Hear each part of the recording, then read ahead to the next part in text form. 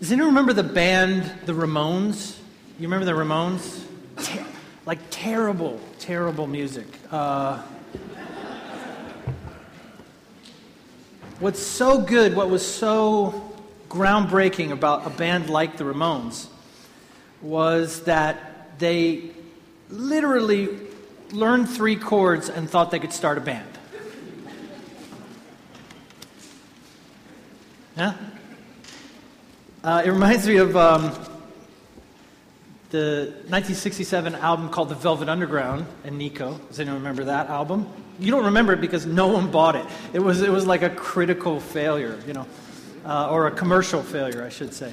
And yet it was important. Brian Eno, the great music producer, once said of The Velvet Underground, of that album, only 10,000 people ever bought that album, but every single one of them started a band.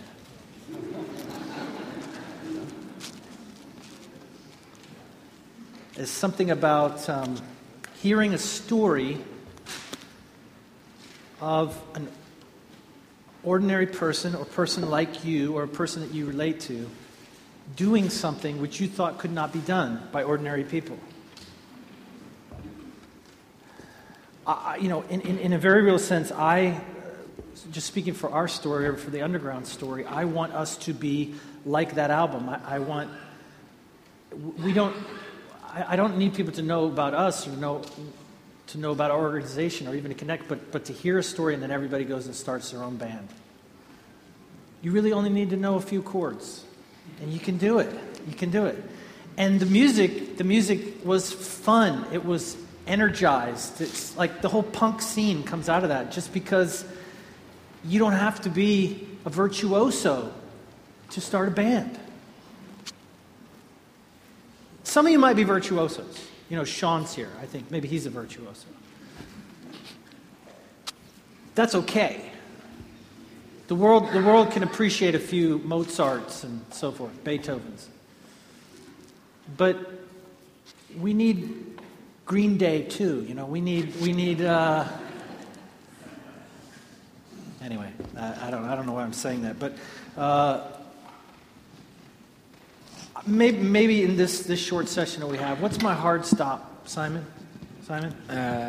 Like 20 to, quarter to. Okay, got it. Okay. My watch just stopped for some reason this morning, which I feel like is God's will. Like I'm not supposed to care about timers. No, it's not. Don't worry.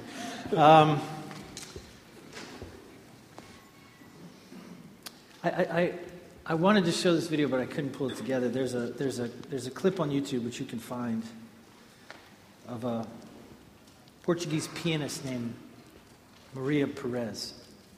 She is a virtuoso, and she was set to play. I think it was in Vienna. She was set to play this concerto as the full orchestra, and she would have been the lead pianist.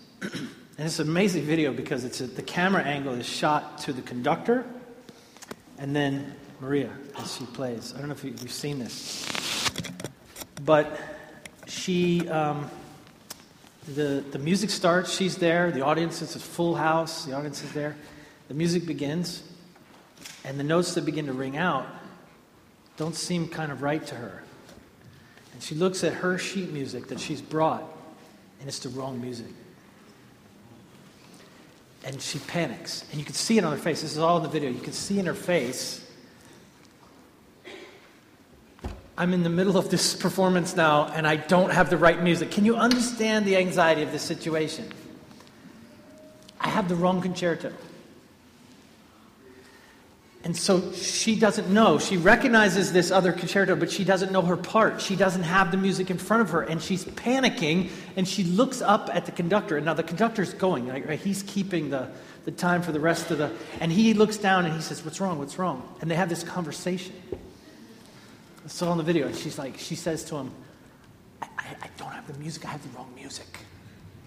And he's just conducting. I love this. He's just like, it's okay. Italian conductor. He said, it's okay. And she says, I don't know this.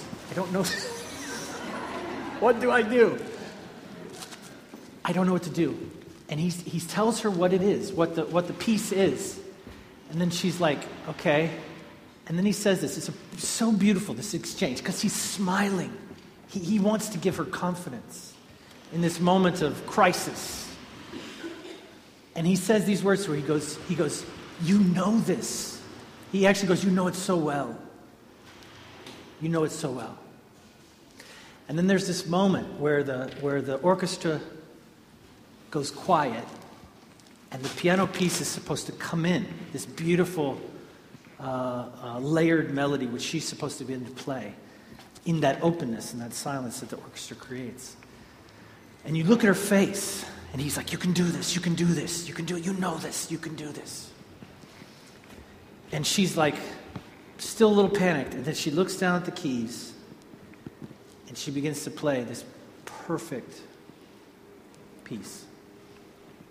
Doesn't miss a note.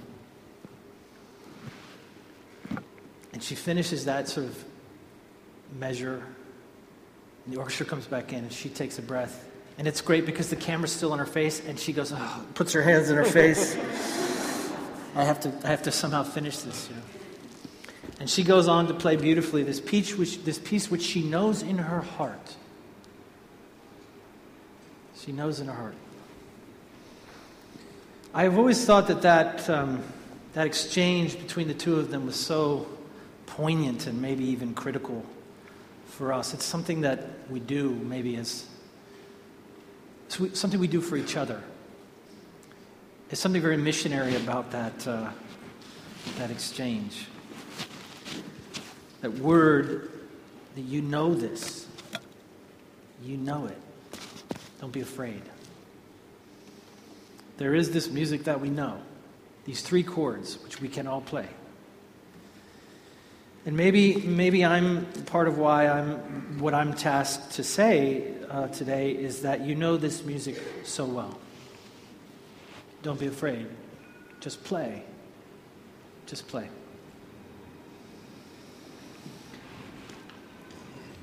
So, if we are going to somehow re-engage mission and ordinary people, will take the mantle of that. We're going to have to change a few things. We're going to have to change our view of a few things. And so that's how I want to come at this short session. First, I think we need to change our view of the church itself as something that only special people can lead. That's the first thing we have to change. You know, Jesus gave authority to ordinary people. He chose ordinary people. It is strange, very strange, that his followers all of these years later would professionalize obedience when he expressly does not do that. Now, don't get me wrong, he does commission, and in that sense he does ordain people. But his ordination is much more reckless, you see. It's rooted. I find it ironic. You know, I have Presbyterian friends, right? And do you have any Presbyterian friends? You should. They're lovely. I have Presbyterian friends, and in the worst cases, they're very hierarchical. They're very much trying to hold on to episcopal power, you know. And I just think that's strange and ironic because they believe in the sovereignty of God. This is important. So I want to remind them: don't you think that God is sort of sovereign over all things? You're the ones that say that, right? Why are you worried about this? Of all people, you should be the ones. I mean, the Pentecostals should be the ones afraid to give people power, you know, because they'll just go crazy and do whatever they want. But you, of all people who believe in the sovereignty of God, you should say, you know, anyone who leads can lead. Anyone who God puts his voice in their mouth, his words in their mouth, they should be allowed to lead. I don't know. I just think there needs to be some sort of return to Jesus for the definition of what the church is. You remember that word in Acts where the Sanhedrin had called those early church leaders together, and what was remarkable about their encounter with those early disciples was that they were unschooled. That's what made them cool. That's what made them outside the expectation of people. It's precisely because they were ordinary that it was a story to tell, that it brought glory to God.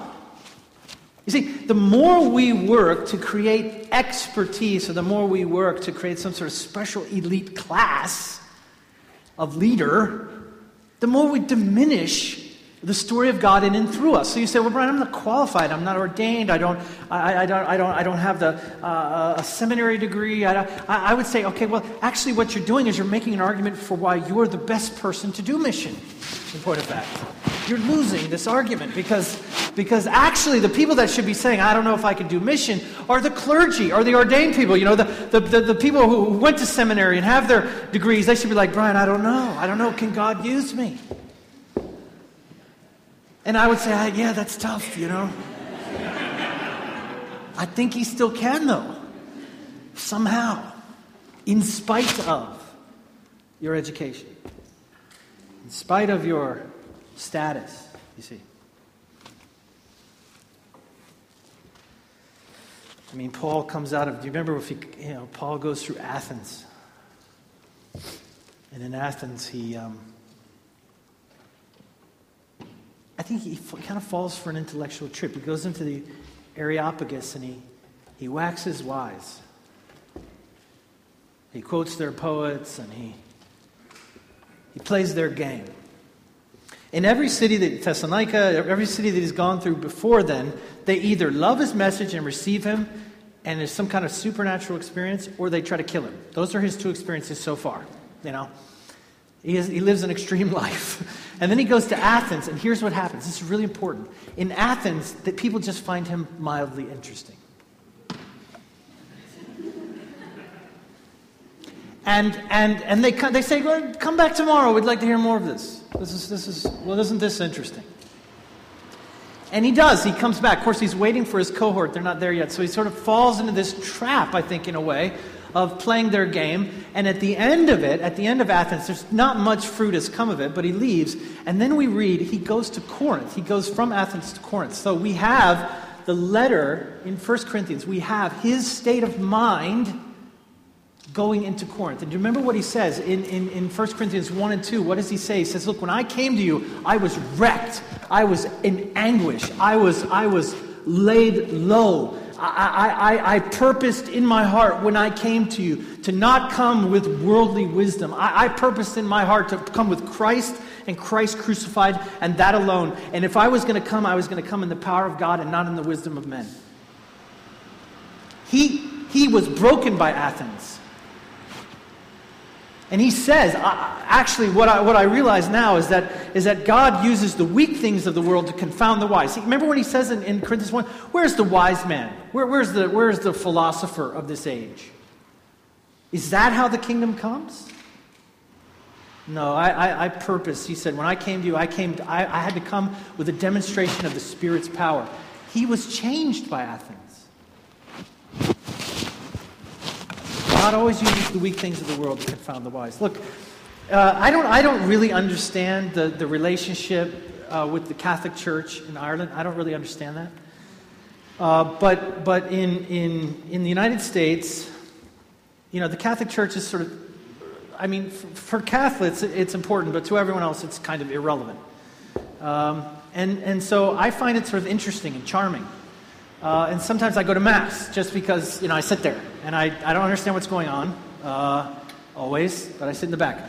2 Christmases ago, I don't know why, I just felt this urge to go to the Christmas Mass. And again, you have to understand, I don't know what's going on, but I kind of enjoy it. There's part of me that enjoys it. Now, here's what, this Christmas Mass, I go and I bring one of my boys with me, and so we're sitting there. And it's packed. I mean, it's a big church. It's downtown. There's probably, I don't know, 1,000, 1,500 people packed into this. And I'm assuming on a normal Sunday it would be small or just a scattering of people. But it's Christmas, so everyone's there. And this priest gets up and he's got his robe and his hat, and it's all so much, it's so theatrical, And I don't know, I'm just sort of taken by it all. And I'm sitting there in the back, and he gets up and he goes to speak, and there's something about the American, here comes the mega church pastor. He's going to get up and he's just going to wow us with his diction and his eloquence and his coolness. Probably underneath his robe he's got like leather on. And but this guy got up, and I really mean no disrespect. He got up, and he was probably the worst speaker I've ever heard. He was stuttering. I'm not kidding. He could barely get through it. And I'm sitting there, I'm like, what's happening now? What's happening? There's 1,000 people that came to hear this guy. There's something about it I just don't understand, right? And I begin to, I don't know, as I process that in my own heart, I begin to fall in love with this guy. With the whole thing. I'm in love with the whole thing. Because I realize that something else is going on here besides this person. That people have come here today not to hear this guy or because he's so awesome or he's so cool or they have his podcast or whatever. If he has a podcast, no one is listening to it. I don't know for sure, but I'm assuming. And I realize they're not here for him. They're here for something else. They're here for the Eucharist. They're here for the Nativity.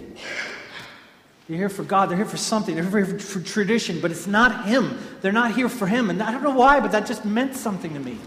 I think there's something important about that. Now, maybe in your context, being a priest meant power and all that stuff, but in mine it doesn't. It's humble. That guy could be replaced tomorrow, and just as long as he wears the right clothes, and as long as he breaks the thing at the right time, hey man, just give us the Eucharist. That's all we need you to do. You know what I mean?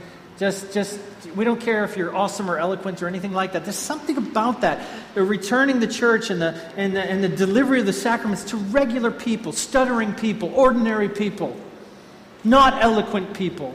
That's right and beautiful. People come for something else. They didn't come for you. So you say, Brian, I'm not that good of a speaker. Or, Brian, I'm not that talented. Or Brian, I can't play music or whatever. It's like, I just think exactly. That's why you're perfect for this. You're perfect. Because then only God can be the one. God is why they come. The second thing I think we have to change is our view of ourselves. And in a very real sense, even this idea of being ordinary people is something you probably need to let go of a little bit. I mean, what did C.S. Lewis say? There are no mere mortals. Are there ordinary Christians, actually? Is there such a thing? I mean, you are a royal priesthood. You are the depository of the presence of God's Spirit. That's a serious thing. You can't diminish that. You don't have a right to diminish that. The saints of God in the history of the church cry out against that false modesty. To say you're insignificant or somehow disqualified or can't be used is to actually diminish the power of God.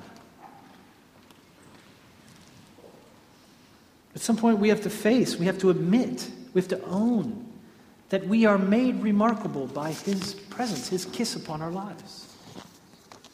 That's what makes us amazing. I'm a big fan of Martin Luther King Jr. and his life, and if you know anything about him, there's always these pictures of Martin King, and in many of these pictures, he'll have his lieutenants around him. And one that you'll always see is a picture of a guy called Andrew Young, who would go on to become the mayor of Atlanta and an active participant in King's vision. But there's something about Andrew Young I've always loved, or I've always been drawn to. This man who was friends with this other man. That what made Andrew Young who he is and what made him sort of great is the fact that he knew King. And no one can ever take that away from him. Every time there's a documentary, every time there's a question about King's Vision, every time a street is named after him in our country or anything like that, he is always his best friend. Andrew Young was his best friend.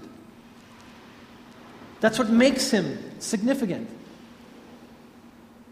In a very real sense, that's true of us as well. What makes us significant is who we are friends with.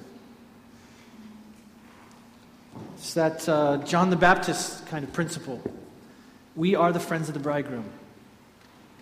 We're not the bridegroom, but we're friends with him. And that's a big deal. That's a big deal. I feel so peppy and American right now. I don't know why I'm being so positive. I'm sorry, I'll fix it. I feel very positive. That's not what I'm like normally. This is so... Whew. Our identity as missionaries is based on the truth of what God has said about us. And that requires faith. You are known by God, you are called by him, you are sent into the world. We have to, he has deposited his Spirit in us. There's something miraculous inside you. You are capable of the miraculous. It's important. We have to change our view of ourselves.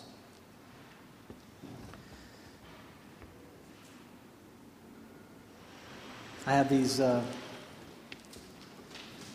I still lead a house church, so I'll still have church in my home every week. I've done that for 15 years straight. So even Thursday when I was on a plane, there was people in my home. Looking at the Word, praying for each other. And there's something really interesting about, trust me, my house church is probably the worst microchurch in the underground. It's like not going to win any awards for awesomeness or anything like that. It's very ordinary. Very ordinary. And yet, even in the midst of that, we have a meal, we look at Scripture, we pray for each other, we talk, where is God deploying us in the world? Not a model. I have better stories. But nevertheless, for years and years and years, we've asked people, what do we need to pray for in their lives? And I'm telling you, so many miracles have happened because we prayed. And there's nothing. It's a lot of times people are falling asleep. It's very lame. But I started an Evernote of things we prayed for, miracles we asked for, that got answered. And so I started this thing where I never did before, which we actually don't do. We ask God to do something, then he does it, and we quickly forget it. We just sort of like, well, that was probably going to happen anyway. We dismiss it, So I said, let's not do that. Let's actually remember each time this happens. And guys, I started this list. There are dozens of things we pray for. We thought, this is a miracle. It cannot happen. And it's happened. It's incredible, actually. So there's this couple that comes.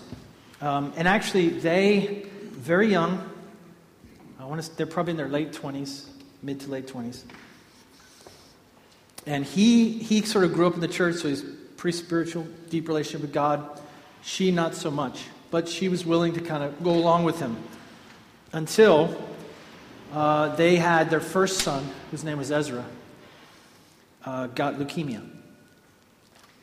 And when he was 4 years old, he died. And in the midst of that suffering and fighting that leukemia and chemotherapy and all the things they were going through, her faith was deeply shaken. Her very small, minimal faith was deeply shaken. In the midst of that also, she became pregnant. And she was pregnant with twins. And when her twin boys were born, one of them almost immediately died. So he was born, he maybe lived a week, and then he died. And then her other son, who survived, Charlie, had cerebral palsy. And so her heart went cold and dark towards God. You gave me 3 sons and you took 2 away, and I don't understand and I don't like you. And she wouldn't go to church. She wouldn't do anything having to do with anything spiritual. Now her probably best friend was part of the underground and was always trying to sort of gently urge her back to a relationship with God. And eventually, through a lot of cajoling, convinced her name is Robin, convinced her and Kyle, her husband, to come to somewhere where I was at, and I was actually teaching. And that day that she came, for some reason, I decided to talk about, I scrapped what I was going to say, and I decided to talk about death. This is not a typical topic, but, room full of people, and I said, we need to talk about death. And I don't remember exactly what I said, something about death being the enemy of humanity, and actually the enemy of God. Death is not something that we welcome. Death is not something just a part of life. Death is actually the great enemy of humanity. And I don't remember exactly what I said, but it meant so much to Robin that she held that in her heart, and she told Kyle, she said, I'm never going to go to church again because I don't want to mess this up. I have this one moment where I can try to believe that God cares about me and my suffering. Eventually, they were willing, because of that moment, that kind of prophetic experience, they were willing to come into our home and become part of this little community. And slowly over time, she has begun to hope again, begun to dream again, begun to pray again. And they actually work in the area of like cancer research and fundraising and stuff, and they're always trying to raise money. That's a big part of what they do. And so they'll bring stories, and they'll say, we just got a text. This happened 2 weeks ago. They got a text of a little boy who was being medevaced, who had a brain thing, and they had already lost one son to cancer, and then their other little son was about to die. And could we pray? And so even there in our living room, as we began to pray for this little boy, which we did not know, in a state where we were not in, we prayed. And God rescued the life of this little one. And her faith grows just a little more. It's not flashy, but it's completely and utterly and profoundly supernatural and life-changing. We have to change our view of ourselves. This is what God will do with us. Just because we show up and because we try to speak the word of God to each other. I think we have to change our view of God. Because he really doesn't favor the wise and the educated. He has always favored the small thing, the humble thing. We have a guy who, we knew he had come to faith in Jesus. His name's Derek, and he was sort of hanging around our community and our people. But he went through a period which some young men do, where he just decided he didn't want to be married. He was married, and I think he had one little kid at the time. He started drinking heavily and cheating, like running around on his wife. And so those of us that knew him, tried to speak into his life. We tried to say, hey man, please don't do this. Please love your family. Please turn away. It's not flashy. This is just what the church does. This is how we are there for each other. And through a lot of prayer, a lot of cajoling, a lot of hard work in his life, again, through this, there was just a moment where God broke through his heart. He broke down, and he decided to re-surrender his life to Jesus. In doing that, he was reconciled to his wife, and he decided, I'm going to let God have my life. Now, Derek plays sports. He plays softball. And so one of the things that I wanted to do with him was just say, listen, I'm terrible at softball, by the way, but I thought, I'll come play with you. I'll come play on your team. Because he had a team with a bunch of non-believers. So me and a couple other Christians said, we'll join your team. Just put me in right field or somewhere the ball doesn't come. It'll be great. And then afterwards, we wanted to try to see if we could get those guys to look at Scripture. And so this is how what they now call Beer and Bible was born. Beer and Bible was born. And the idea was, well, it's in the name, isn't it? Beer and the Bible. That was it. So we decided to go to this one pub, and he would always try to get the guys to come to house church or come to Bible study, and all of them would say no. And so he said, well, let's do this. Let's go to the pub and let's have a beer and read the scriptures. So we would just print out. I remember the first one we did. I said, well, I'll lead the first one, and you can see how it's done, and you could just take it from there. And so, of course, I chose John 2. That's what you have to start with. I mean, no? Water into wine? Wedding at Cana? Yes? Come on, you're drinking. No, you guys don't drink? No, Irish people don't drink, yeah. So we get there, and there's maybe 10 of his teammates there. They all order their beers. It's all there. We pull out the Bible. They don't know anything about the Bible. Never read the Bible, never seen it, don't know anything about Jesus. They heard of Jesus. Obviously, they've heard of Jesus. But we said, what do you think Jesus is like? Before we look at it, just tell us who you think Jesus is. What is he like? Crazy, crazy ideas. Some good, some bad, some, I don't know where you got that from. Just, that's interesting.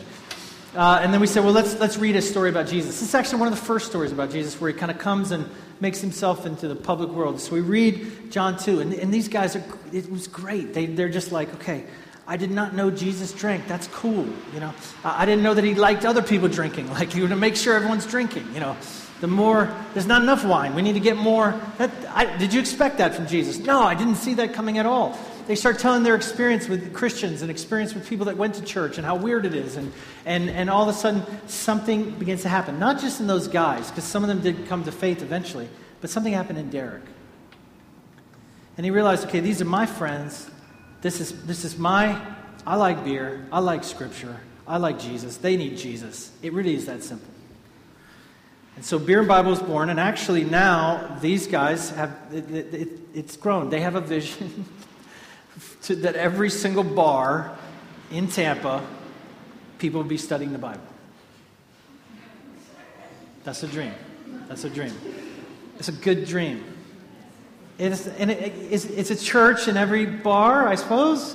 A well-lubricated church in every bar. That's his hope. And now I want to say they're in half a dozen, where they have other leaders that go there, and it's a place where people can come. That's the church too. God is using people like Derek. To me, that is the best version of the church, the highest version of the church, the best possible expression of the church. Imperfect, clumsy, humble, ordinary, profound.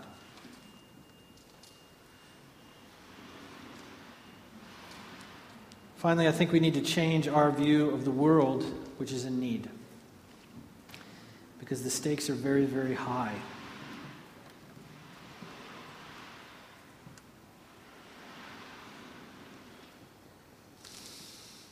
There simply is not a place that you're connected to that does not need the church to be there. Part of what we have to do, I think, if we're going to give the church back to its people, to everyone, is we have to recognize that each of these contexts where we have friends, where we work, where we play, where we see need, where we walk, all of those places need the presence of God delivered through us. We have to see, again, the world as a place in need. A place in need of someone to go, of someone to be present.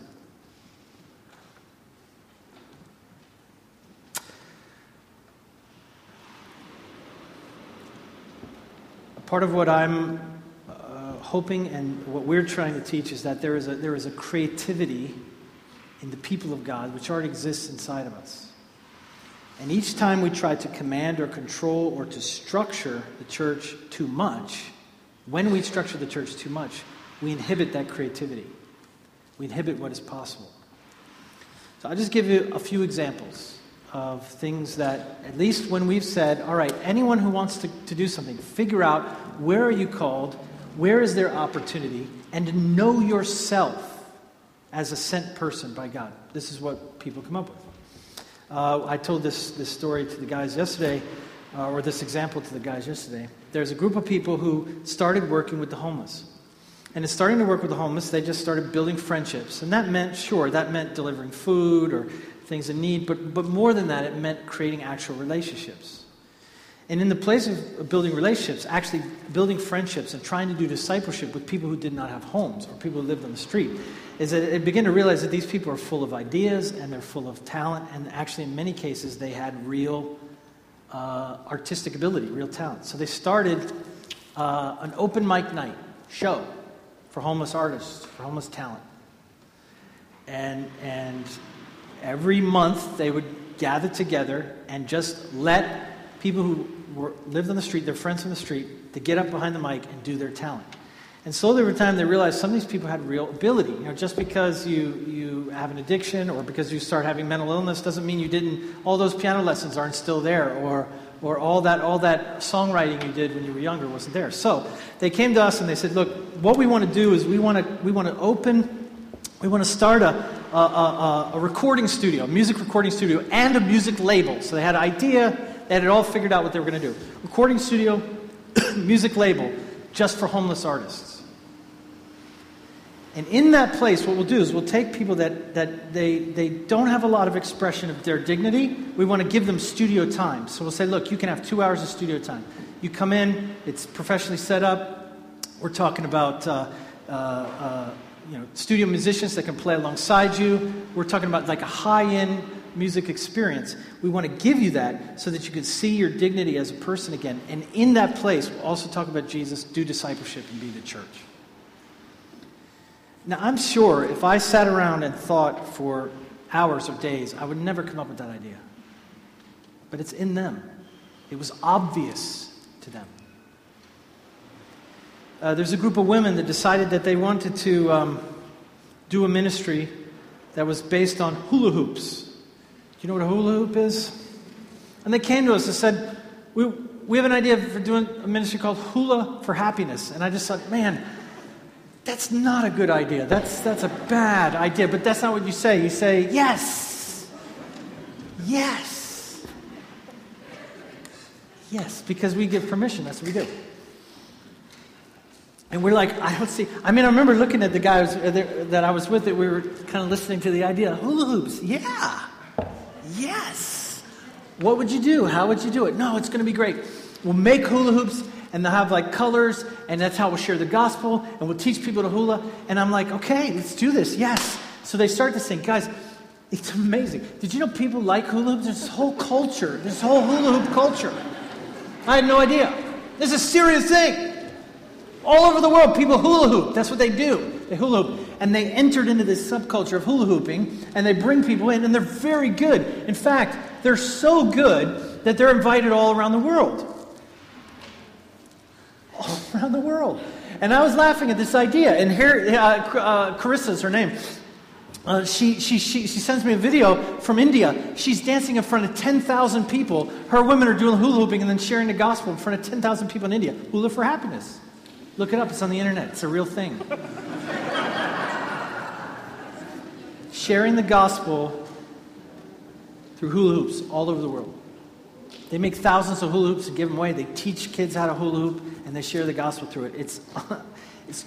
I would not have come up all day. I think of myself as a creative person. All day, every day, I'm not coming up with Hula for Happiness. I'm just not. But people do it. We have a ministry from a group of women who are doulas, who work with, who just find women who don't have partners, who are about to have a baby and they're afraid maybe it's their first baby and they just want someone, and they're professional doulas, and they work with people that are giving life in that moment of birth. And we have a microchurch that works just with the dying, last 6 months of life, and everything in between. I don't come up with this. I don't have a master plan.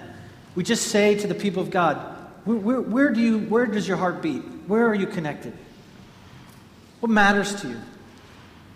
One of the things we do to help people figure out their calling is to ask the question to do an emotional inventory. What makes you angry? What moves your heart? Because not every single problem in this city bothers you equally, but something does.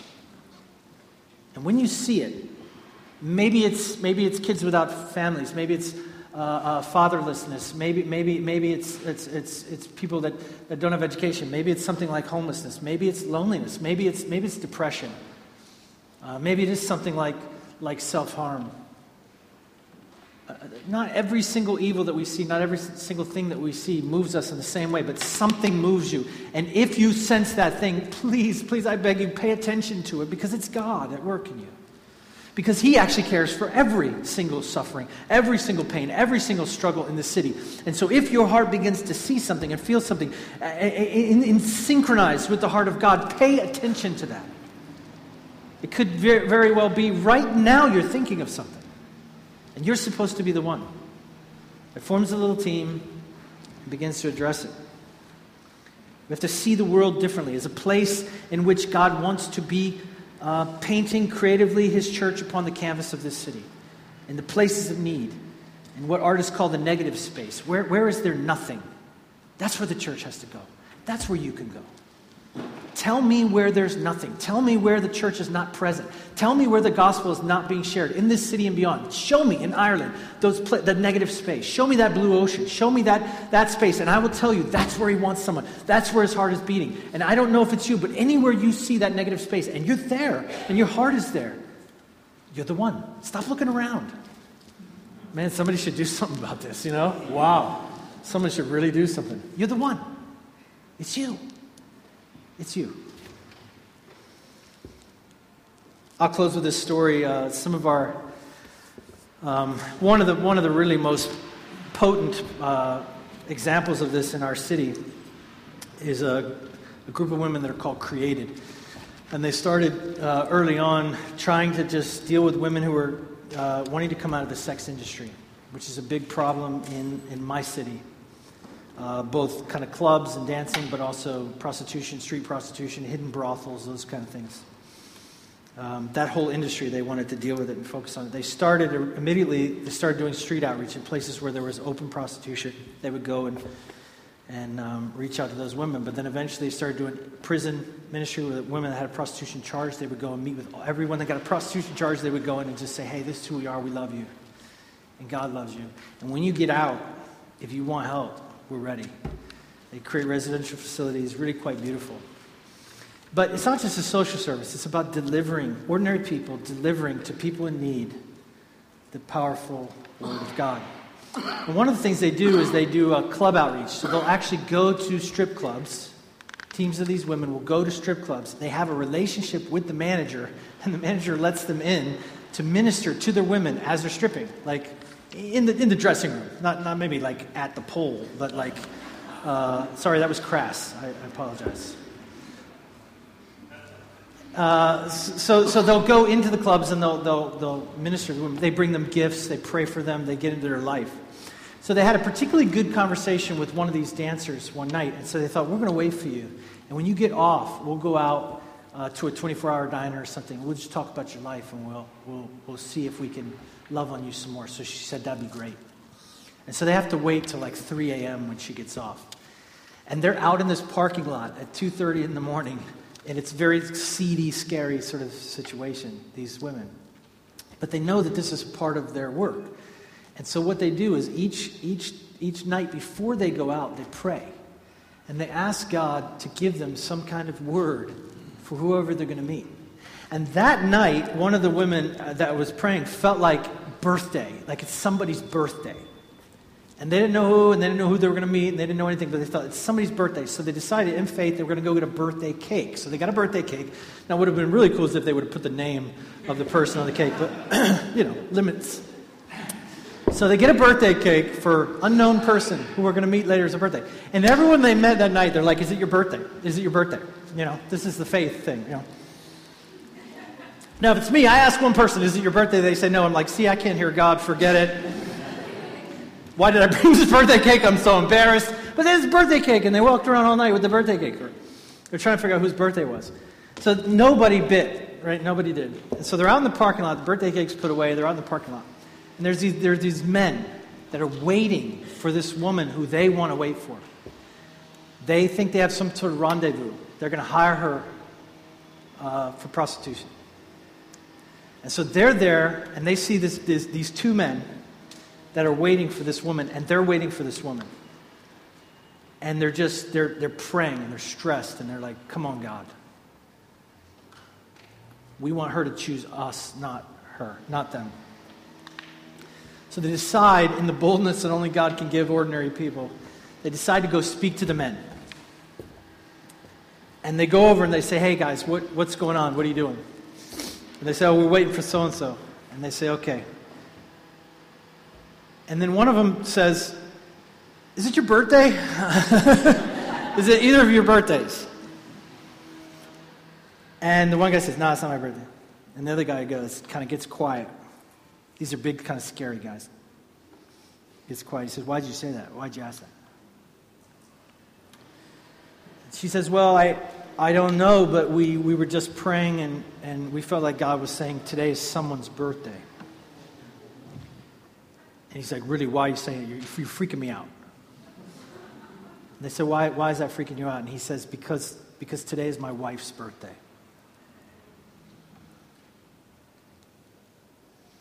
And the other guy goes, man, this is freaking me out. I'm getting out of here. I'm leaving. This God stuff is scary. He's like, we got to go. We got to get out of here. And he's like, you're right. We got to go. This isn't good. And they take him and they say, look, before you go, you need to go home to your wife. Before you go, I have a cake for you to give your wife.